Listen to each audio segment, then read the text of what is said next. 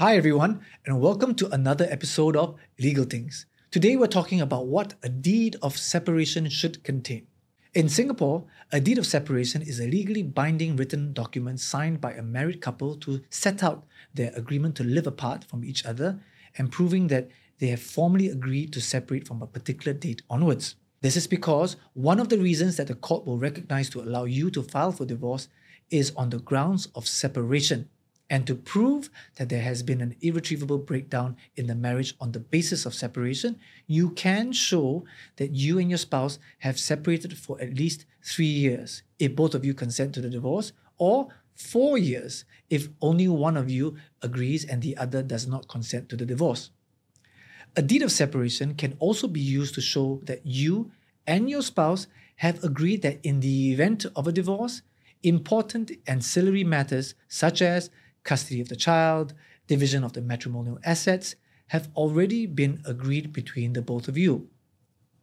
The court can then use this document as a form of guidance when deciding these ancillary issues.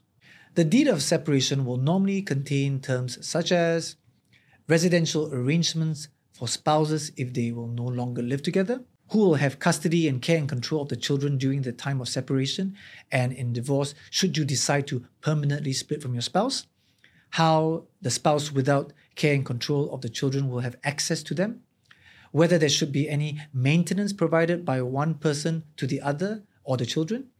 how the matrimonial assets between you and your spouse should be divided, for example, who will get to keep the car, money is in a joint bank account, and so on. The contents of a deed of separation are quite similar to the court order that is issued after the ancillary hearing stage of a divorce. However, unlike a court order which can be decided by a judge after hearing the parties' submissions and legal arguments, you can negotiate with your spouse on the terms that should be included in the deed of separation before it is even signed. Since separation can be a precursor for filing for divorce, there are many situations in which you may find it better or even easier to separate compared to getting a divorce. For example, you may not have fulfilled 3 years of marriage and don't qualify to start divorce proceedings yet, or you may only want to divorce later on because getting a divorce now may have a negative impact on young children, or you and your spouse come from a strong religious background where divorce is frowned upon,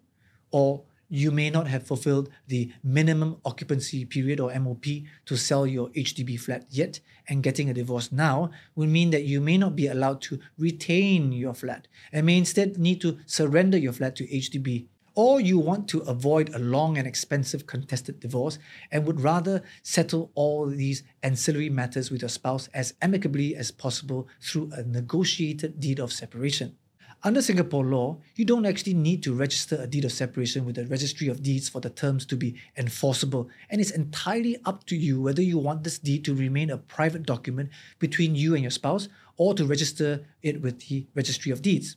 However, if your deed of separation deals with property titles, then it should be registered with the authorities because failing to do so may mean that you cannot produce the deed in court later on as evidence of your legal ownership of the property in question later.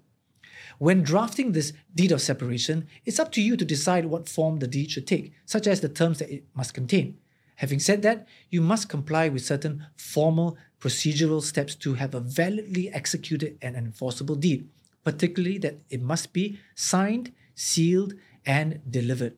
However, the court has the power to decide whether to disregard the terms in the deed and to then impose its own orders if it feels that it is fair and just to do so, such as where the terms of the separation have been breached. What happens if the deed of separation is breached?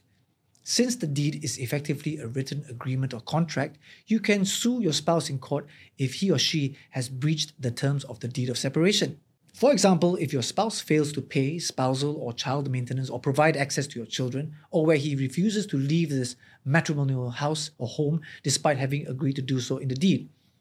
In such situations, the court may uphold the terms of the deed of separation, assuming the deed has been validly made, and then issue a court order directing your spouse to either provide access or leave the house, as the case may be. Breaching the terms of the deed of separation may also have serious consequences later on during the actual divorce because the court can take this conduct into account in deciding the ancillary issues. For example, if you choose to intentionally breach the terms of the deed of separation, the court may choose to disregard the terms of the deed and impose what it feels is fair and correct, and this may result in the court imposing orders relating to the ancillary matters that are actually less advantageous to you because it was you who had breached the deed and agreement. So, now you know. If you enjoyed listening to this and would like to hear more, subscribe wherever you like to listen to podcasts and follow me on TikTok and Instagram. And remember, it's not rocket science. It's just legal things.